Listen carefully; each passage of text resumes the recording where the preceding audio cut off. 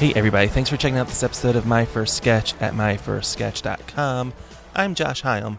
As always, feel free to subscribe to the show on Apple Podcasts or on SoundCloud and get it automatically. You can catch the show on the Stitcher app as well. Like the podcast on Facebook at facebook.com/myfirstsketch. Email me at josh@myfirstsketch.com and follow me on Twitter at myfirstsketch. We're a little more than 3 weeks away from Philly Sketch Fest, including the 3rd annual Sketch Comedy Film Festival at the PFS Roxy Theater on Wednesday, May 30th at 7:30 p.m. Tickets are available at filmadelphia.org. And if you're interested in volunteering at Philly Sketch Fest, head to myfirstsketch.com/volunteer or send me an email at josh@myfirstsketch.com. For today's episode, we head to Indianapolis to talk to Isaac Lanford, currently a member of An Evening with the Authors, a monthly show at the White Rabbit Cabaret. His first sketch is called The Phone Call. So let's get to it.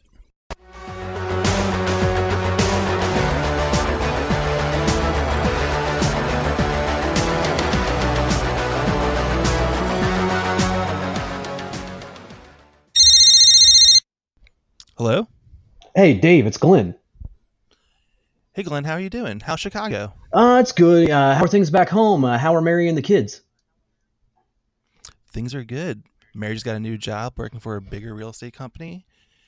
Kevin started kindergarten this year, and Josh joined the judo club. I've been working on this new novel about a door-to-door salesman who discovers he's the estranged nephew of an old-school gangster who... I've got herpes. Wait, what? I got fucking herpes, dude. Went to the doctor today. It's for sure, and he told me I need to contact all of my sexual partners and let them know.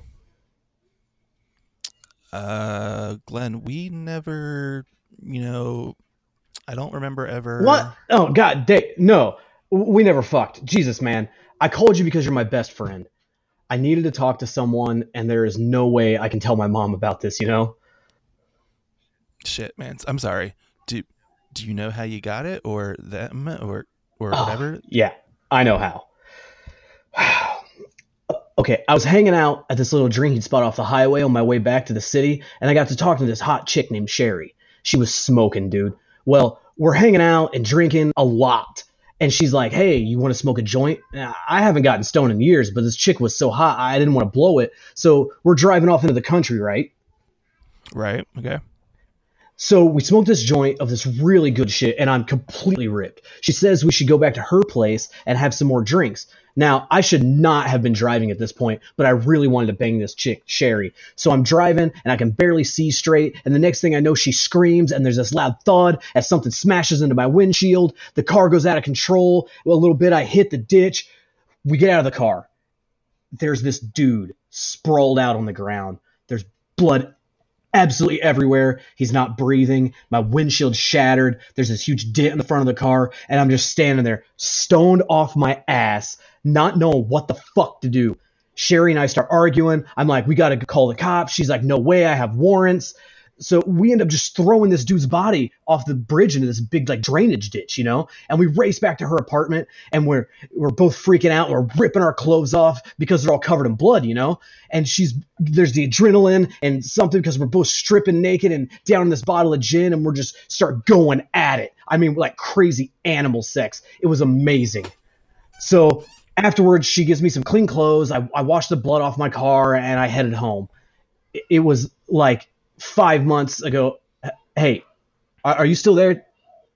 Did I lose you? No, I'm still here. Oh, well, then say something, man. I mean, fuck, come on. I don't know what to say. It just sucks, man. Now, every time I think I'm going to bang some chick, I've got to be like, hang on, I should tell you, I have these giant open sores all over my junk, and it's contagious. That's going to be a real deal breaker. Well, I don't know. It's getting late. I just need a vent, Yeah, sure. Well, all right. I'll talk to you later, Dave. Yeah. See you, Glenn. Oh, Dave, do me a favor, man. I guess this goes without saying, but don't tell anyone.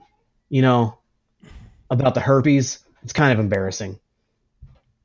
Oh, yeah, sure, Glenn. Yeah. Cool. All right. Oh, I probably shouldn't tell anybody that I killed that guy either. Later.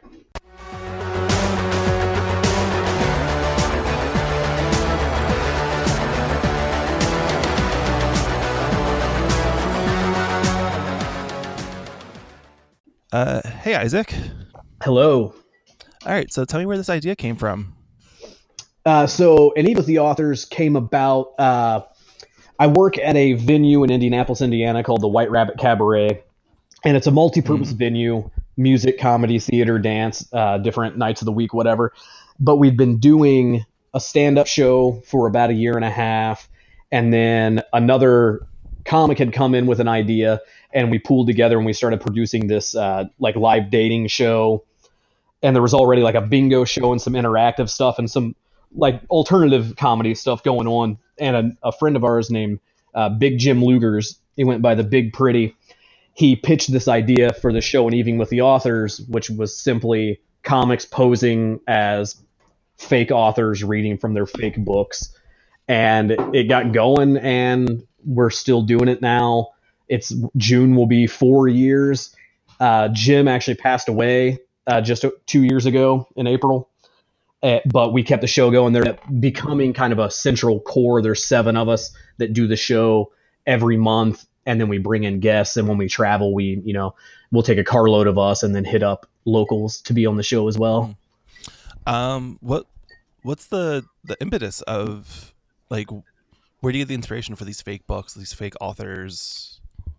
Yeah, no, sure. The nice thing about the show is that out of the 7 of us, and then also some of the guests we bring in, everybody kind of has their own approach of how they come at the show.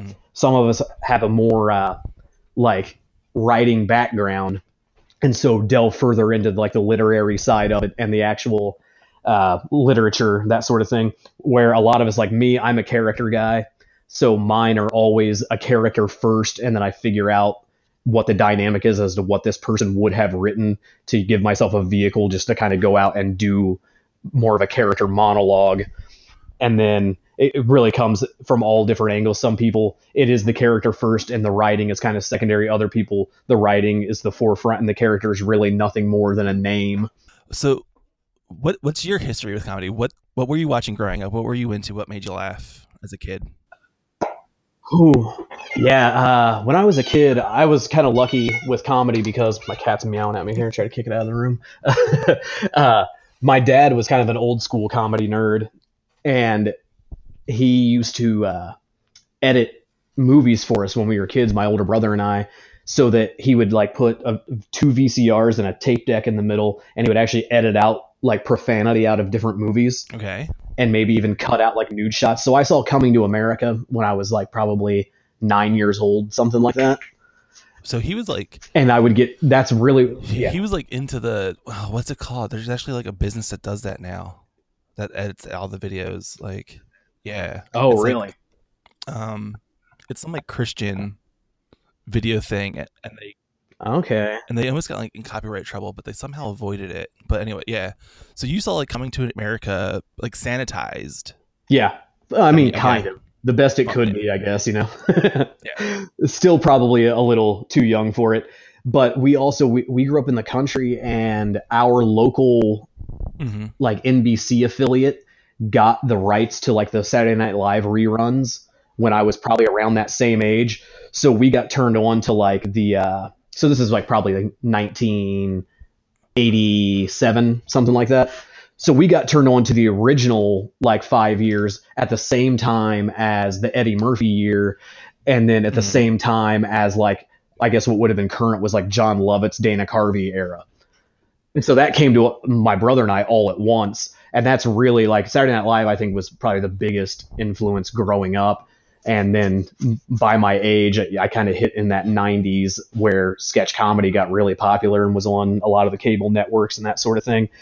And as much as I always loved it, and that's where my influences came from, I've always been a character guy. I've never done straight like sketch comedy. Oh, I ask everybody, who would be your favorite Saturday Night Live cast member of all time? Ooh, man. Just that I derive the most pleasure from, I would say probably Phil Hartman. Hmm. Although, like, I think Mike Myers might be like the ideal sketch performer. Okay. Um, you had mentioned being a character guy, and like, I mean, what's about Phil Hartman? Because I love Phil Hartman, and I think he's my answer too, generally. But like, he's not so much a character guy as he was. He was generally like the straight man. The Yeah. like for a long time on the show, he played the dad. He Uh was huh. always like. It wasn't until later on where he hooked on to a couple different characters and like really explored, like, caveman lawyer, or when he did the Clinton impression. Yeah, I think Hartman for me, the reason he's my favorite is probably because he bridged a gap between Pee Wee Herman and Saturday Night Live, to be honest. Now, were you aware? Like, so I'm guessing you were watching Pee Wee Herman at the same time as a kid, or Yeah, my dad had also turned us on to the HBO special, The Live at the Roxy. So, so okay, so you're fully aware that this guy is both things, because I didn't know Phil Hartman was involved in Pee Wee Herman until like I was in my 20s. I didn't watch SNL that much, but I knew who Phil Hartman was.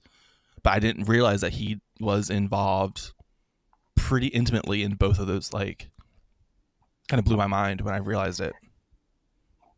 yeah, I think again it was kind of my dad because he was always like a nerd guy. Like he was into comic books and really into like Mm-hmm. continuity and like before the internet, like reading the liner notes of the albums and always knowing the information, the tidbits, who worked on things. And I think just because he was that way, he probably like told us things while we were watching the programs, so that gave us a little further insight than what maybe the average kid was picking up when they were watching Uh-huh. it. Uh, when do you get into performing? When, like, what's your first experience on stage? I had been trying to get, well, I guess my very first experience on stage would have been talent shows in school where I tried to whip up some things that were always like kind of half cooked and never really went anywhere. But I was, as a teenager, I was always trying to get my friends to like get together and like film sketches. That's what I wanted to do. And we had like a couple of like forays that we tried to get into it, but my friends were all in bands and weren't really as into the comedy idea as I was. There was once I remember I read like a mock children's story that I had written as the opener for my friend's punk band when I was in high school. How that how Uh, does that go? Because you eh, always hear horror stories eh. of like comedians opening for musicians and it never working, or Well, we were on a small scale and everybody kind of knew each other, so I think that probably helped. okay, yeah, sure. It went fine. It went fine. But when I really started performing was I was 19 in 2001, and I was on tour with my buddy's band, and we got stranded in Waco, Texas, Hmm. and just trying to pass time and whatever, I had stolen like a cowboy shirt and a wig from a thrift store, and we started just like running the camera and just improvising, and I started playing this character Jasper T. Colbert that then we would keep shooting towards, like, so there was this memoir after the tour of like everywhere they stopped this guy kept popping up like at their tour spots, like real shitty video whatever, but I still do that character, and it's the same wig that I had then, and I've taken that character like to, I lost count of how many states I performed in as the character. I've done all kinds of different shows. I did them as a stand-up act for a while. I had very little tiny blips. I was on two different seasons of Last Comic Standing as the character, Okay. So and so that's always been like the flagship. And then I just kind of from there started dividing off and creating different characters. so tell me about this Jasper T. Colbert. Like, is he just this random Texas dude that you decided, like, let's embody him for a while? Like, Yeah, I was always really into Andy Kaufman, mm-hmm. and so since I didn't have any kind of training or anything, like the only way I understood to like do a character was to just put it on and then not break the character for Yeah. extended periods of time. So I can remember I'd go with my friend's band to these shows at these little venues, and I would just stand outside as Jasper and just talk to people.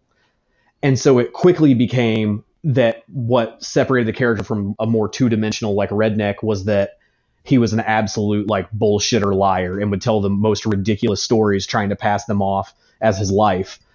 And there were, when it got to a point where there was literally more people standing outside listening to this character talk that would be inside watching the band, we started looking at it as being its own thing, and we ended up creating like a mock band to go along with the character. Okay. So each of these other guys, my friends that were musicians, created their own characters that complemented, and we ended up making these short films, and the band would play shows. And so more and more the Jasper character just keeps getting more and more fleshed out in different angles of the character and different histories, and we tried to keep it canon as much as we can over, a course of, now it's been 17 years. And so at this point, the new Fulton Jasper is, he's not just a liar who talks about how tough he is or successful, but he also was a stand-up comedian who appeared on network television 2 times. And now... How does that happen? How do you get to Last Comic Standing? I had started doing stand-up as the character because I was living in Muncie, Indiana, and my now wife and I had started dating, and we knew that we wanted to move somewhere. We didn't know where we were going to go or exactly. It ended up being New York, but I knew that if I was going to go somewhere alone, I couldn't do the band thing anymore, and I had to have a way to do a solo performance to like get into a new scene. So I decided to start doing Jasper as a stand-up act. So I started going to like little open mics and just doing a lot of the bits I'd been doing anyway in that format. And so I met some comics, and Last Comic Standing was filming, and they were going to have auditions in Nashville. And we decided to go, even though everybody told us it was bullshit and not to go. It was a waste of time, but we were too naive. And we went and waited outside in line at the Zanies in Nashville for like 8 hours, where I stayed in character the entire time, like with the other people in the line. And eventually they brought out the camera crew. And because I was dressed like a cowboy in Nashville, they were attracted to me immediately and had me shoot a bunch of scenes with Bill Bellamy was the host that year. Oh, so it's not even like the first iteration of Last Comic Standing. No, it's like season 5 or 6. I think it's 6. It's either 6 or 7, because so I did that, and they didn't even let us in the building to audition. Like, we went around the back and auditioned in 30 seconds for a production assistant. So it was not worth it at all, except that when it aired, there's a clip of Bill Bellamy and Jasper standing, and he says Jasper's name to the camera. So it was funny. And then they didn't do the show again for a couple of years. And when they did it again, they had changed the format again. And it was Craig Robinson was the host, Andy Kindler, Natasha Leggero, and I'm blanking on his name right now. The comic, he died, Greg Giraldo. Okay, yeah. So that was, in this incarnation, they only filmed in New York and LA. That's the only auditions. It was less American Idol-like, and they were streamlining it a little bit. And I happened to be in New York, so I emailed. They had just a blanket email to the production, and I sent them the clip, and I was like, hey, I did this character before. I'm in New York. If you want, I'll come down and do it again. It'll probably be good for the B-roll. And they brought me down, and I got to skip the line and go into the Gotham Comedy Club and do my 3 minutes, which bombs to the judges. But then there ended up being an exchange between me and Andy Kindler that they edited into a thing and ended up putting me on that season as well, in a small clip of the judge shitting on me. So you were in the I don't want to say the William Hung montage, but basically, yeah. I mean, essentially, yes. Let me say though, I met Andy Kindler this past year, mm-hmm. and somebody brought it up to him, mm-hmm. and so I had to sit in a diner with my phone out, and Andy Kindler and I watched it together. It's the only thing. I don't really think I watched a lot of Last Comic Standing after the first 2 seasons. I do remember that that season with Natasha Leggero, mm-hmm. there was a comic that had come on, and I'd heard his name before. I think I'd seen him on the compilation shows of Premium Blend or whatever before, so I knew he existed, and I didn't really know that Latasha Leggero was a stand-up at that point yet.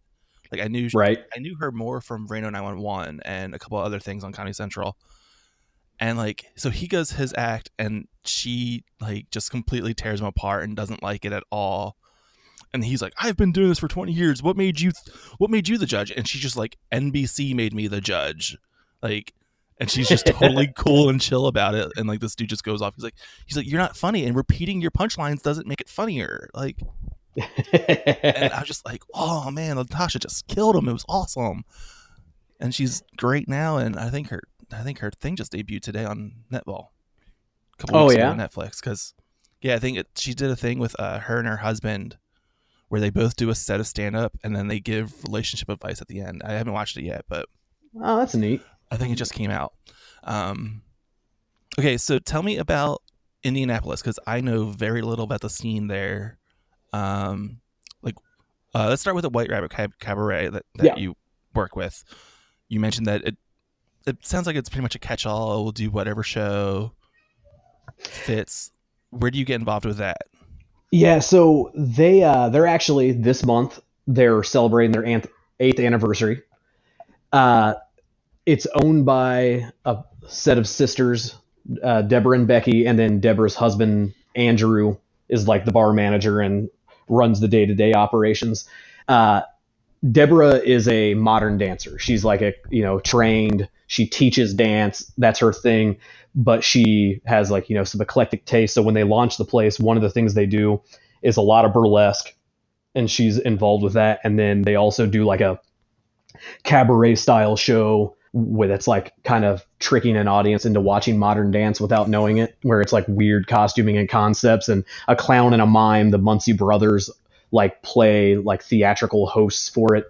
And then the same characters, Dorgan and Milroy Muncie and Alabaster Betty, host a show, the Bingo Bango Show, which is like a clown mime burlesque dancer hosting a night of bingo where people win and go on stage and win weird prizes, and she dances and like all this. So it's kind of, like it's an eclectic spot, like it's not straight mainstream, but they have the stage size and the sound equipment. So they have rock and roll shows or DJs, or, they can run the whole gambit. So it's something different all the time. They had opened in April of 2010, and I'm from Indiana, but I've been in New York, and I moved back to Indianapolis in October of 2010. The house I moved into, my neighbor happened to be a guy I'd known since I was a teenager, and he knew I had been doing comedy and recommended I go talk to them. And by January, I was running a stand-up open mic, or rather a showcase. And from there, our relationship just kind of grew, and I started working like at the venue, and then we started producing shows together. We've got this dating show, Let's Make a Date. We do another show called Lloyd and Harvey's Wowie Zowie Show, which is like a elderly comic duo that hosts like a gong show style variety show where some of the acts are real and some are people playing characters, and it's all kind of like mixed up and whatnot. And then it's gotten kind of engrossed into the comedy scene here, both like the improv and the stand-up scene, and hooked up with some different promoters. And now we'll have like some bigger stand-up names come through, like Todd Barry, and Rhea Butcher was just there, and Neil Hamburger, and some different acts like that. But we still do a lot of our own like in-house production with like weird kind of character stuff. Evening with the Authors does every first Tuesday of the month. Wowie Zowie Show is once a month. Let's Make a Date's once a month. Bingo runs twice a month.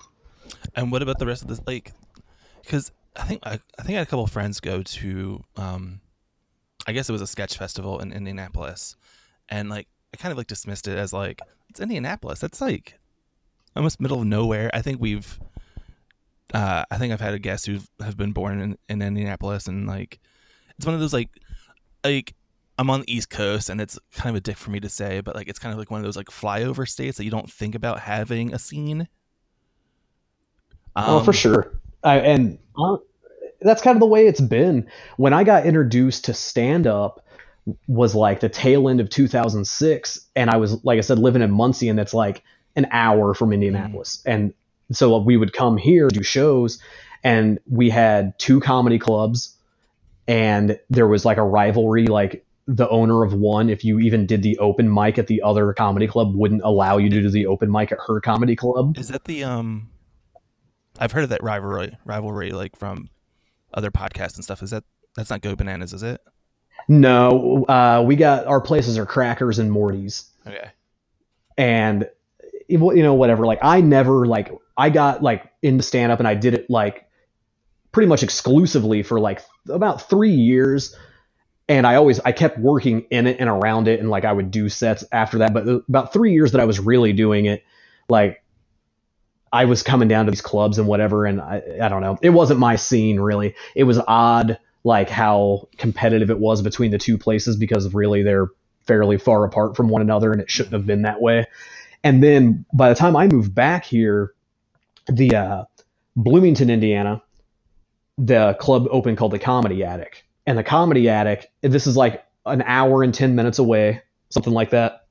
And the Comedy Attic is this small club, only seats like, under 100 people, maybe, I don't know the exact number, but we'll have like Mark Maron will come perform and do a weekend there. Yeah, I've heard of Comedy Attic for sure. Yeah, it's a really cool place. Go ahead. And I always think Bloomington would be that. Why are you going there?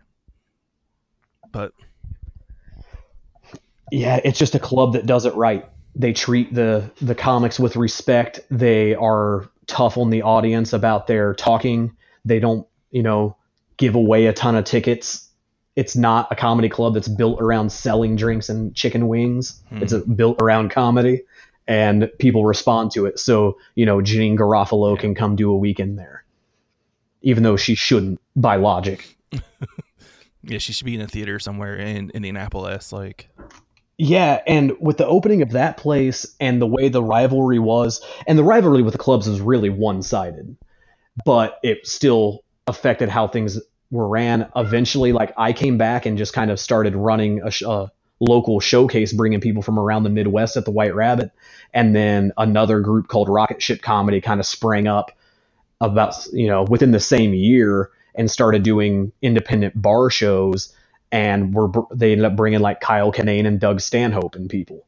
And we're at the point now where we have our clubs and they're still doing the club thing, but there's a really strong independent stand-up scene in Indianapolis. And you can go see people, like I said, like Todd Barry or Rhea Butcher on one-nighters at small like nightclubs rather than going to the comedy club. And then our improv scene just kind of started growing right around the same time, where it used to be there were a couple of troupes and we have a comedy sports franchise. And now there's a second and third, I think, improv, like exclusive like theaters in the city or the surrounding counties. And a lot more troupes have popped up, and there's a lot more like experimental stuff going on. And I've said of Indianapolis, like, its strength is like not any one thing. We're not exceptional, but we have like pretty good of everything. Okay. So when you have a festival, like probably the one that your friends came to was probably the Crossroads Comedy Festival. That sounds familiar. And it's stand-up, sketch, improv, podcast, everything. And that's really the best idea for Indianapolis, because we have a good amount to showcase of each thing, but we don't have any stars. Nobody from here has ever gone on. Like Mike Epps is from Indianapolis, but I don't know that Mike Epps was really doing comedy in Indianapolis. Right. He might be from, but he didn't start necessarily. Yeah. Sashir Zameda is from here. And she like went to high school in one of the surrounding counties, and she did like the comedy sports and this group Indie Prov. She did their classes and stuff before going off to school, but she kind of, went more of a theater route, where went for school for theater and then went to New York and ended up doing UCB and stuff. So she also wasn't like a fixture in the scene before moving on to things, but calls this place home. You had mentioned doing like stand-up. Were you always doing stand-up as Jasper Colbert, or were you pretty like, did you do it as like yourself as it like, or? Yeah, I did. Probably only like 6 months in, I started doing it as myself, and some of it was pressure from other comics, because comics are always like real like touchy about like the purity of what they do. And when I did Jasper, I would show up places, I would come and go as Jasper. I would never break. And so it got to the point where I started like meeting people, and I was like, I kind of like would like to be able to hang around and talk to some people. You want to be a real person around people and have friends. Yeah. Yeah. And I totally understand. Like, on one hand, I do understand that purity of stand-up comedy thing, but like, the crap that they give to like Larry the Cable Guy or Yeah. Like, Carrot Top's not even quite a character anymore, but like the idea of stand-up as a character and what that could be, like, I totally understand it and I totally get it, but like I don't totally understand the backlash of like, when David Cross is like, oh, you mean Dan Whitney? Like when he goes on his tirades about Larry the Cable Guy, like I'm like, all right, calm down. Yeah, like, which is weird because David Cross came from the alt comedy scene. So for him to be looking at it that way would be kind of strange in my opinion. I like my stand up. I've always preferred like kind of more personal like angles, and so I get it why people like they're like I'm putting myself out there as raw for me, so they are a little offended by somebody doing a little song and dance or whatever to get the laughs instead of what they're going. But everything's different. I do a stand up class for one of the improv troops because they do all their levels of improv, and a lot of people were asking about stand up, and I ended up hooking up with them. And one of the things that I talk about is when Steve Martin put an arrow on his head, played a banjo, and danced around, nobody called it alternative comedy. It was just comedy. And it's weird with stand-up in particular that where we think about the purity of this art form or whatever, which the way we think about it is only about 40 years old. It's only since like An Evening with the Improv premiered on A&E and the HBO specials and that sort of thing, that this idea of what stand-up comedy got ingrained into American society. Because things were different. If you go back and you watch like I know there's certain channels that have like Ed Sullivan on, like what we would consider stand-ups, they're all characters. Like George Carlin for a very long time inhabited characters on stage. I'm trying to think of her name. Phyllis Diller is a character. Moms Mabley is a character. Like all of these stand-ups. Dangerfield. Yeah. Until we get to like that observational, what we consider like that Jerry Seinfeld, like, well, it's the deal, that cliche. Until we get to that point, stand-up is a character act for the most part. Right. Even Richard Pryor, who, I mean, is one of the people I would bring up to say somebody who's doing like real raw stuff, is also doing extended monologues as Mudbone. Yeah. Like, it got weird, and it was just because it's the brick wall effect. Like, a comedy club would open, and they would put a fake brick wall up because that's what they saw on television on the Improv, and thought that that's what you needed to have a stand-up comedy show. And it really did change. All these clubs the comedy clubs always have the pictures of the comedians painted on the wall. And it will be like Richard Pryor and George Carlin, and they'll all have Andy Kaufman, whereas none of these places would have booked Andy Kaufman. Yeah, and then all comedy like grows out of that, and then in the late 80s, 90s, where it becomes it's almost a response to that Jerry Seinfeld observational thing, where it gets a little weirder, it gets a little odd. It goes out of the comedy clubs and into the bars again. Yeah, with like L.A. with Largo, and New York was like the Luna Lounge and all those. Yeah, you mentioned you're teaching now. Like, are you just it's just teaching stand up? I do a stand up class. Like I said, for this improv troupe is also a non-for-profit, so I do a stand up class with them, and then I just did through my own.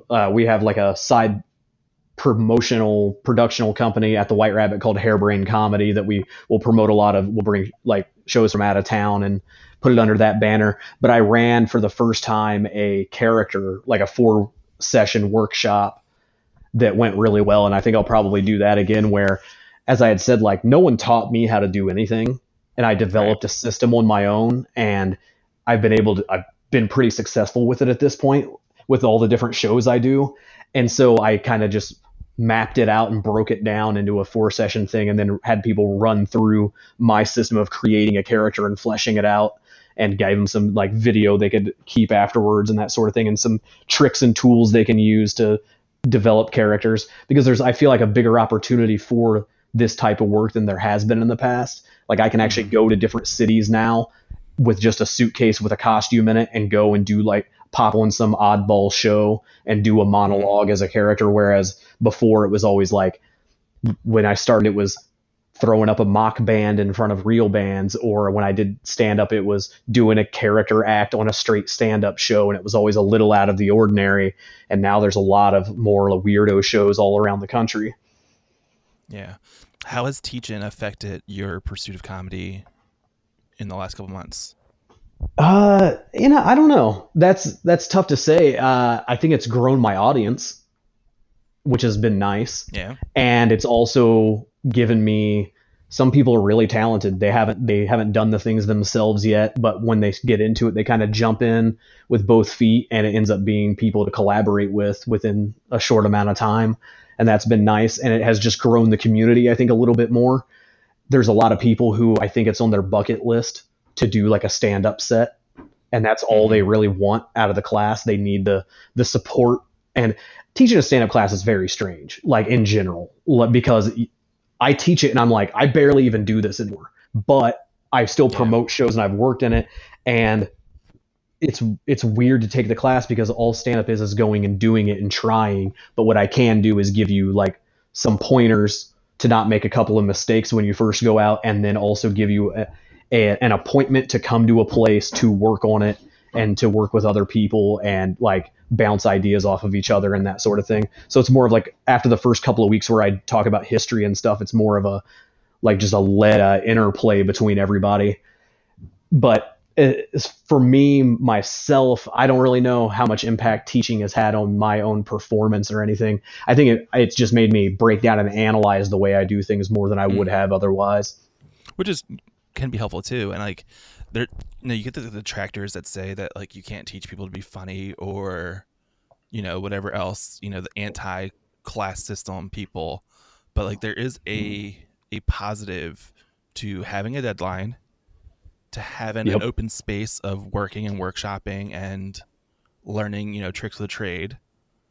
Like, it could be a money grab for certain people, but like there's a class in Philadelphia that we all basically assume is just a money grab for that one comic. But sure, like, there is a positive experience that can come out of it. Like, even you mentioned people that just are the bucket list people, like they can go on stage and do their 5 minutes, and like they can look at themselves as like retired from comedy and not have to like, they're successful with that 5 minutes. Yeah.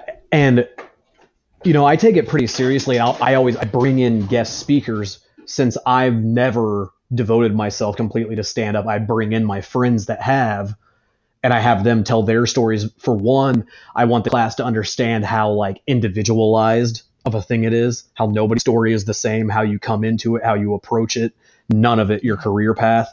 But then also like give somebody who's done it firsthand to explain to them like the hierarchy and the system of moving up through a club and all those sort of things. And most of them, the comics that have come, have really enjoyed doing it. I've had a couple, like my one friend told me he was surprised because he thought he was going to come in and we were going to be doing writing. And I was like, no, I wanted you to talk to them about your experience. He's like, so these people have never done stand-up? And I thought, well, that's what gets me, because that's what I think is weird. The classes that are geared towards the people that are already doing it. To me, that seems more like a cash grab, because you're like, hey, you want to take this MC course to learn how to introduce people better or whatever. Whereas what I'm doing is I'm taking laymen and I'm giving them a peek behind the curtain on how things run, and if it's something they really would want to try to do. What's something that you've learned from comedy that you would pass on to someone that's relatively new? What's something that comedy has taught you over the last, I mean, you must say like 2 decades worth of doing stuff? And yeah, what would be your first? Patience. Yeah, I would have to be patience, because you can't rush anything. You can't rush anything in comedy when you're performing it, and you can't rush it on the outside of it, like career or business wise either. You have to let things move at their own pace and just be content. And if you can apply that to the rest of your life, that's great. And the other thing is to not compare yourself to your peers, to not look at what somebody else has as some sort of measurement of what your success is. I ask that question of everybody, and I've never heard of that. Like, no one's ever come to that one, like, of not comparing yourself, because I think that is a pretty poisonous and toxic emotion to go through. It's brutal. Yeah, I've got friends that, I live in Indianapolis. There's not a large market to make your living doing comedy.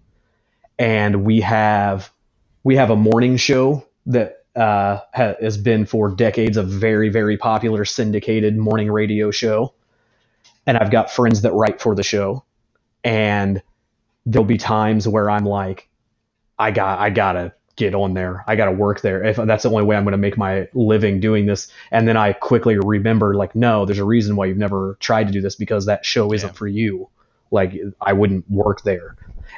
We also I was completely unfamiliar with the company, this Barstool Sports. Okay, yeah.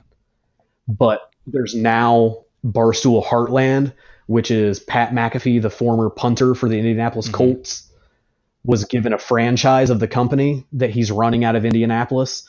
And a buddy of mine is his vice president, and some other guys I know are like the crew. They're the main guys, and it's very successful and very big.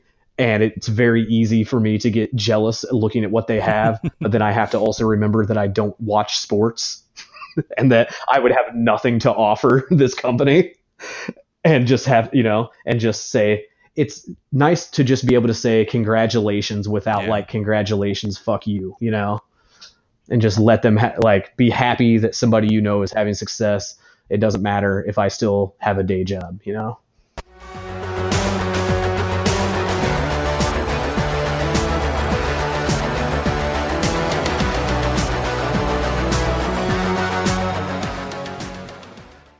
All right, updates since I recorded this. I watched the Honeymoon special, the 3-part comedy special with Natasha Leggero and Moshe Kasher. It's fun, so you should check it out on Netflix. You can see Isaac and a bunch of other wonderful people coming from Indianapolis to perform An Evening with the Authors on Saturday, June 2nd in the 7 p.m. block at the Ruba Club, along with Bad Medicine and Unstoppable Failure. You can follow An Evening with the Authors on Facebook at facebook.com/fakeauthors. An Evening with the Authors regularly performs at the White Rabbit Cabaret in Indianapolis on the first Monday of every month. My First Sketch is a Philly Sketchfest production. You can find out more information at phillysketchfest.com, on Twitter at PHLSketchfest, on Instagram at PhillySketchfest, and this year we're using the hashtag PHLSketchfest10. The music on this episode is by the band NoNo, which you can check out at nonoband.bandcamp.com, and like My First Sketch on Facebook. This is Josh Hyam. Thanks for listening. Go see some comedy.